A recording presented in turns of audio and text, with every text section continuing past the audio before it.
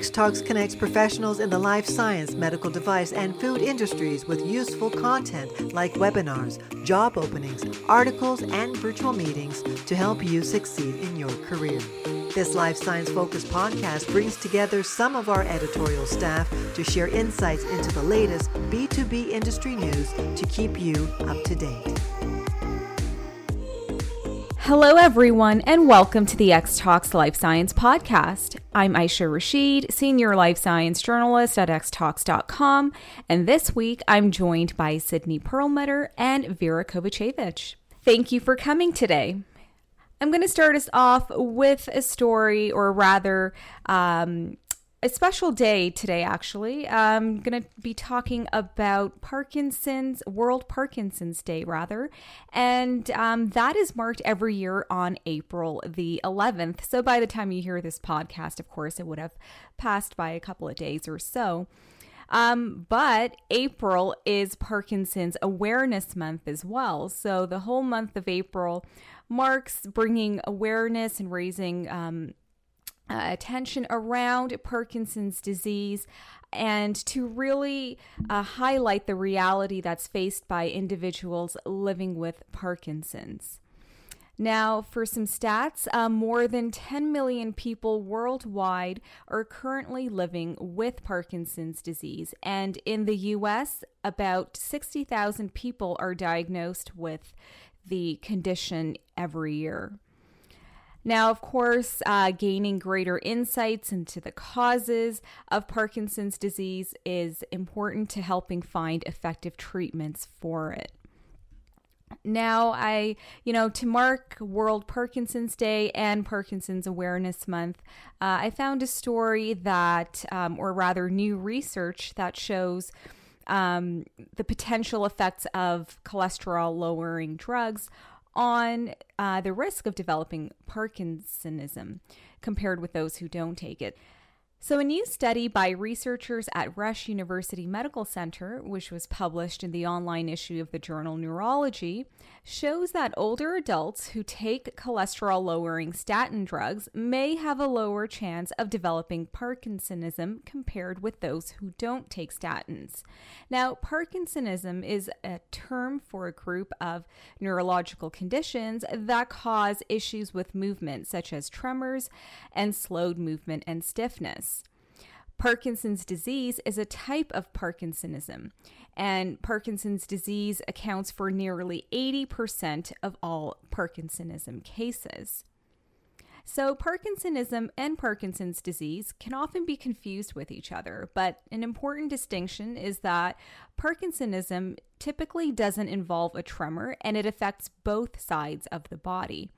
In contrast, Parkinson's disease affects one side of the body more so than the other, and this is sort of a general thing that is seen with Parkinson's disease compared with Parkinsonism.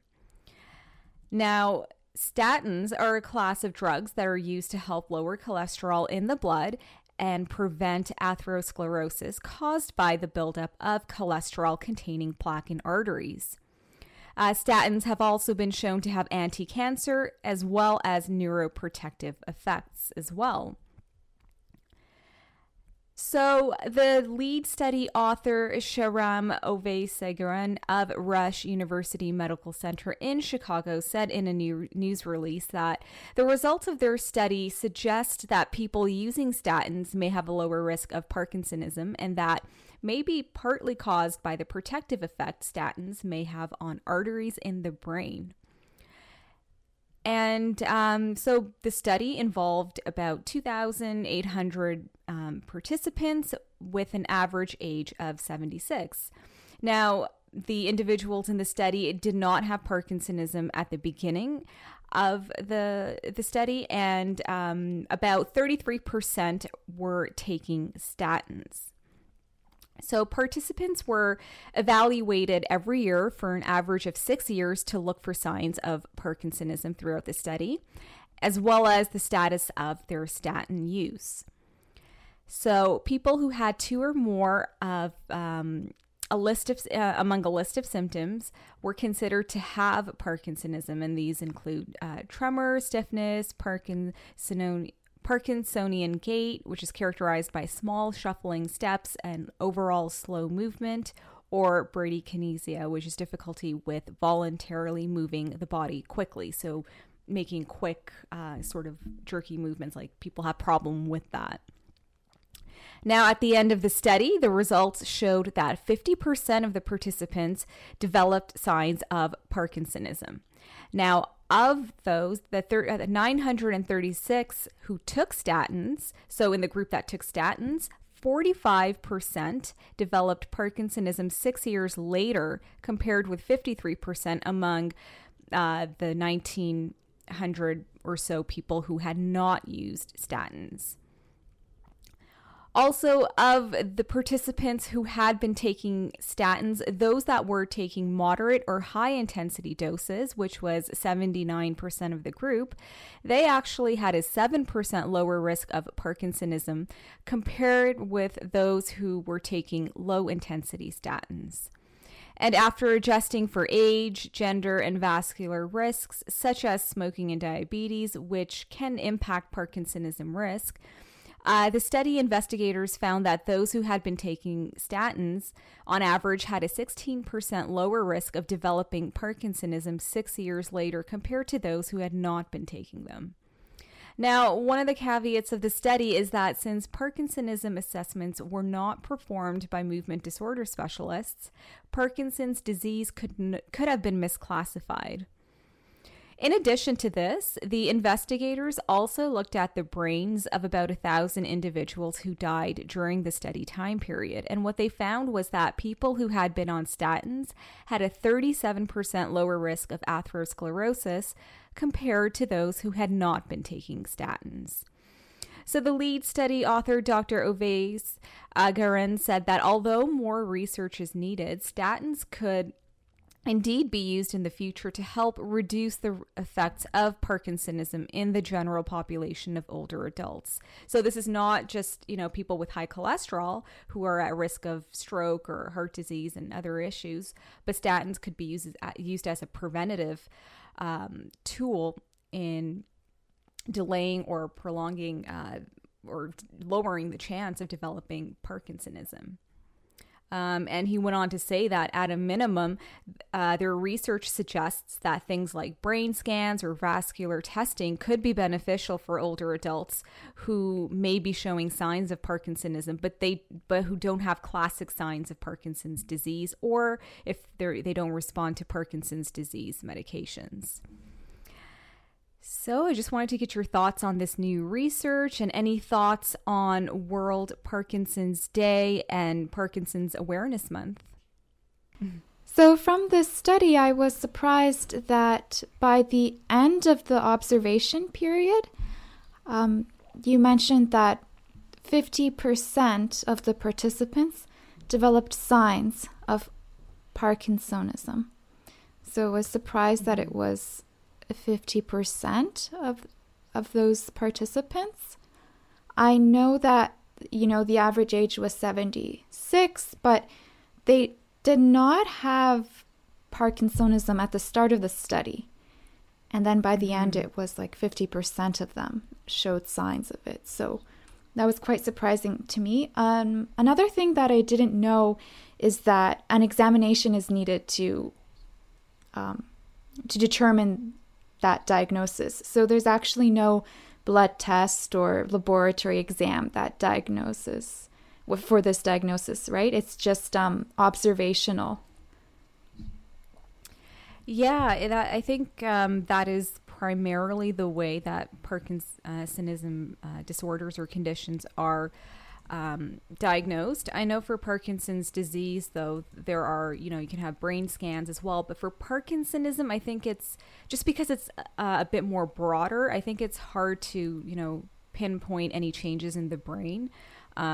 Perhaps because, again, it's such a sort of a general condition and you may not see changes in the brain. So I think it's primarily diagnosed, based on movement and physical assessment.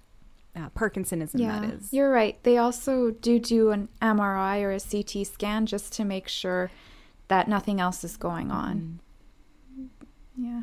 Right. And the thing with, I think, 50% of the people developed Parkinsonism. I think that also reflects the fact that perhaps they had early signs or symptoms at the beginning of the study, but maybe they were just either missed or they were just so subtle and mild. And so as the study progressed, they may have developed more overt and more serious, or more like not severe, maybe more severe as well, symptoms of it. So that might also be a thing, that it might have progressed during the study. The unfortunate thing with Parkinson's disease is that over time, the symptoms will likely get worse.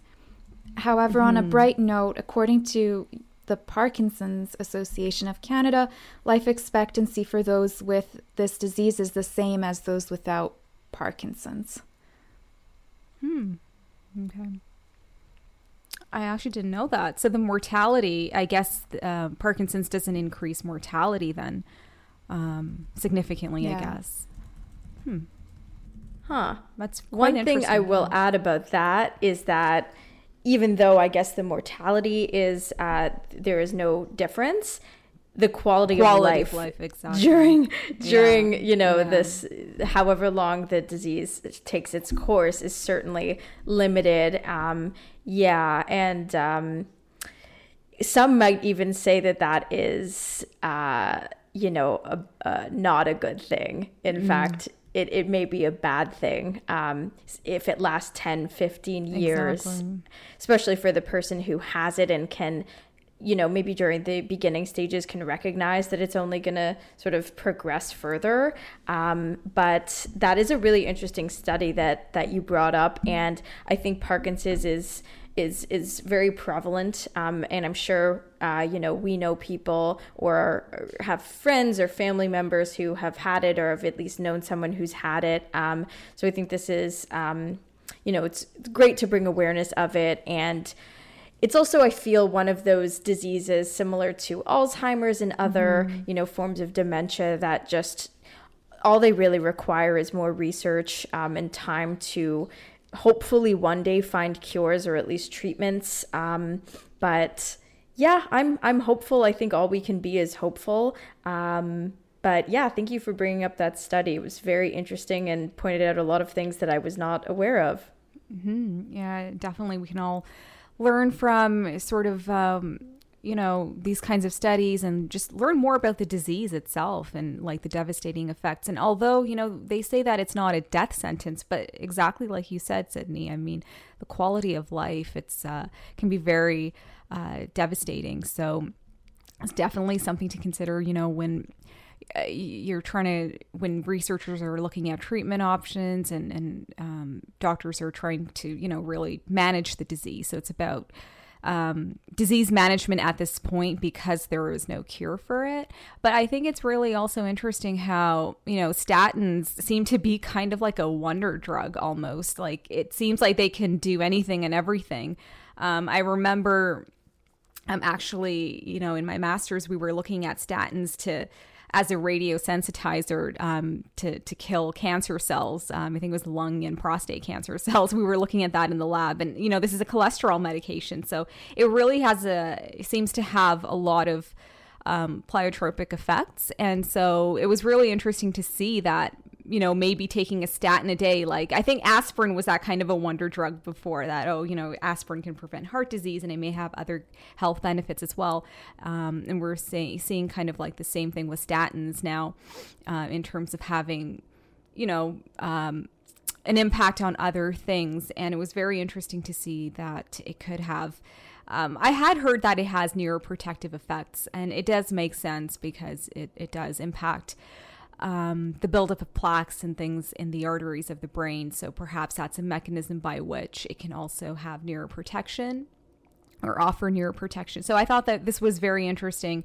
And what do you think about, it's not conclusive or anything, but does this give you like sort of hope in terms of like preventative measures? I think that's a lot of people are always looking for preventative measures, I think, with any kind of a disease, like how to prevent disease as opposed to, just having to treat it once you get it. So I think we might see people, getting on statins who may not have thought about it before. Okay, so I'm going to move on to our next story, and this is about a very interesting molecular test by a startup company called GeneDrive PLC. So this UK-based molecular diagnostics company has developed a genetic test that can prevent deafness in babies. So this is a molecular rapid genetic point of care test, or POCT. It's known as MT-RNR1, or also as the GeneDrive system. And what it does is that it screens for a particular mutation that can induce hearing loss in babies if they're treated with the antibiotic gentamicin. The test can be administered at any hospital or clinical bedside, and it generates results in about 25 minutes. Now, the GeneDrive system, or MT-RNR1, is the world's first genetic swab test technique that replaces conventional genetic testing, and which, that can take up to a week for results to be available. So this really slashes the time in terms of how quickly you can get results through this test. So, gentamicin is the preferred antibiotic first-line treatment for newborns that may develop bacterial infections such as sepsis, and it's given within about an hour to patients who are admitted to intensive care. However, for those who have inherited a genetic variant, and this is just a single nucleotide change from an adenine to a guanosine, and just a single dose of gentamicin can actually lead to permanent hearing loss. So this is in individuals who have this particular variant. Now, approximately 1 in 500 babies is born with this antibiotic-sensitive genetic variant. And in the UK, gentamicin is administered to about 100,000 babies every year. So this means that almost 200 babies every year could be saved from hearing loss in England, and 14,000 around the world every year. So this test is a classic example of pharmacogenomics, or personalized medicine, wherein you can actually test for a specific mutation, and then clinicians can make an informed decision based on the molecular profile of a patient to decide the appropriate treatment based on the presence or absence, in this case, of this particular genetic variant. So again, this is a very classic example of also precision, targeted, personalized medicine approach to treatment and care. Now, looking at this test, so GeneDrive's MT-RNR1 test is being already rolled out across 3 neonatal intensive care units that are part of the Manchester University NHS Foundation Trust in the UK. And these intensive care units are the first in the world to use this device in a clinical setting. And more rollouts of the test across MFT will be following shortly. So the test was introduced in these neonatal intensive care units after a successful performance trial of the device as part of the pharmacogenetics to avoid the loss of hearing, or PALO, or PALOH study, which was conducted at the neonatal intensive care unit at St. Mary's Hospital in Manchester, England.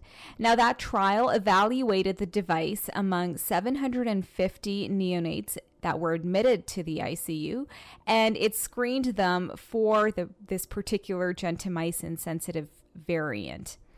And the genetic screening information was used to guide prescribing decisions. So the MT-RNR1 assay uses buccal cells, which are basically cells from the inner cheek that are collected with the swab. And in preclinical validation, the GeneDrive platform had both an assay sensitivity and specificity of 100%. And real-world results from the PALO trial showed a sensitivity of 100%, a specificity of 99.2%, and an accuracy of 99.2% as well. The trial also showed that the test can detect the presence of this particular genetic variant in about 26 minutes compared to traditional lab-based testing. So they did a head-on comparison, and of course those lab tests, the traditional lab tests, can take days to up to a week to get results. So GeneDrive's test received backing from the UK National Institute of Clinical Excellence, or NICE, which gave the hearing loss test a new MedTech Innovation Briefing, or an MIB. In a press release, GeneDrive said that MIBs are designed to support National Health Service, or NHS, social care commissioners and staff who are considering using new medical devices and other medical or diagnostic technologies. And the company said that this briefing, this MIB that it received, was an important step to help increase awareness about the new device with the NHS to ultimately support its adoption in the UK. And so far, this test is only available in the UK, but it'll be very interesting to see once they start applying for regulatory approvals in other parts of the world. So I wanted to get your thoughts on this. I thought this was pretty cool. Again, a very great example of personalized treatment. Yeah, so I realized that this antibiotic, gentamicin, has to be administered very quickly once they realize that there is an infection in the baby. So typically it is given for emergency purposes, and it has to be given as soon as possible. So they really needed a rapid but extremely sensitive test. And the fact that this one can deliver results in 26 minutes means that it's absolutely going to help. Yeah, whereas before, if a test needed to come back within a few days, it wouldn't really, there'd be no point, right? Yeah, I mean, absolutely. In this case, time is of the essence, right? So you can't wait around for a test that's going to take a couple of days. This is really going to be game changing in terms of having this point of care tool where you're going to get results almost immediately. I would say it's about 25 to 30 minutes, but having that information in a timely manner, and then to have that to inform decision making, that's very, very powerful. And again, molecular profiling, I mean, it's used in so many other areas, especially oncology, where you have targeted therapies, and those are prescribed or given based on a patient's, the characteristics of a patient's tumor. So we have so many examples like BRCA1/2 or HER2 positive breast cancers, and a whole host of other EGFR positive, and so many other examples that we have. And so this is really great that we're seeing this kind of personalized molecular profiling, and then translating it to personalized care in other areas as well. And I had no idea that, the thought that just a single mutation in a single gene can lead to such dramatic or severe consequences such as hearing loss, right? Upon giving this specific antibiotic. So I think this is where we've been moving in this direction, in medicine for a very long time now. I would say, a decade or two.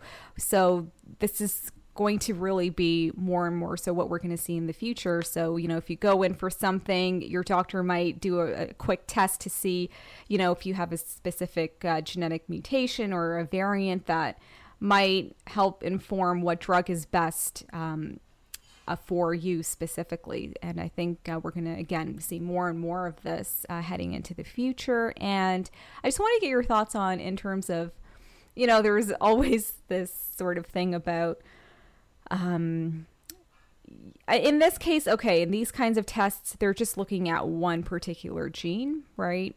But, you can have whole genome sequencing and all of that genetic information, whose hands is it going into? And would you be comfortable knowing every single mutation you have and how that translates into risk for certain diseases and the anxiety that comes into play with that? So there's I think we talked about this before too, but I think there are a whole host of issues around genetic information and in terms of who and how that's shared and used. Yeah, I don't think that any regulatory agency at least has finalized like definite guidelines on that use in the future. I think ultimately it should be an individual choice, up to the individual. And of course, with all the strict privacy laws should be in place there to help protect that individual if they so choose to know their results.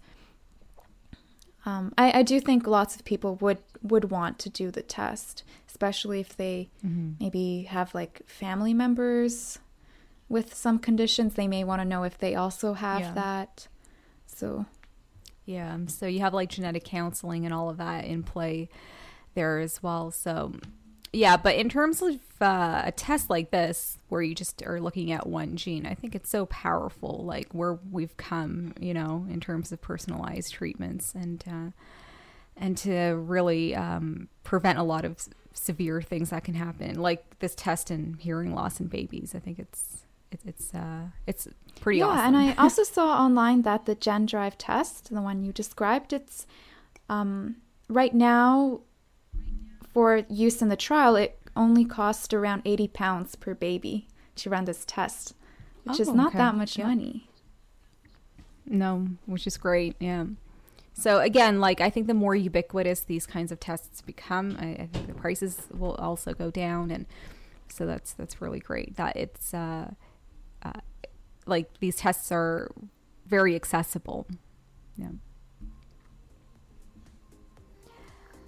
All right, that's the end of this episode of the X Talks Life Science Podcast. If you liked today's show, don't forget to rate, review, and subscribe. Thanks, everyone, and see you next week. Bye. Bye. Bye. Thanks for listening to the X Talks Life Science Podcast. If you enjoyed our discussions today, please share the episode with your friends and colleagues, and be sure to subscribe in order to be notified when a new episode is released. To join in on the discussion, you can find X Talks on social media, email podcast@xtalks.com, or comment on the articles directly. Links are in the show description. Take a moment to join our community at xtalks.com to get access to everything we have to offer, including webinars, job listings, virtual meetings, articles, and more. The views and opinions expressed in the podcast are those of the speakers sharing them. They should not be taken as professional advice and do not necessarily reflect the policy or position Honeycomb Worldwide. For further information, email us at podcast@xtalks.com. Thanks for joining us, and we'll see you next week.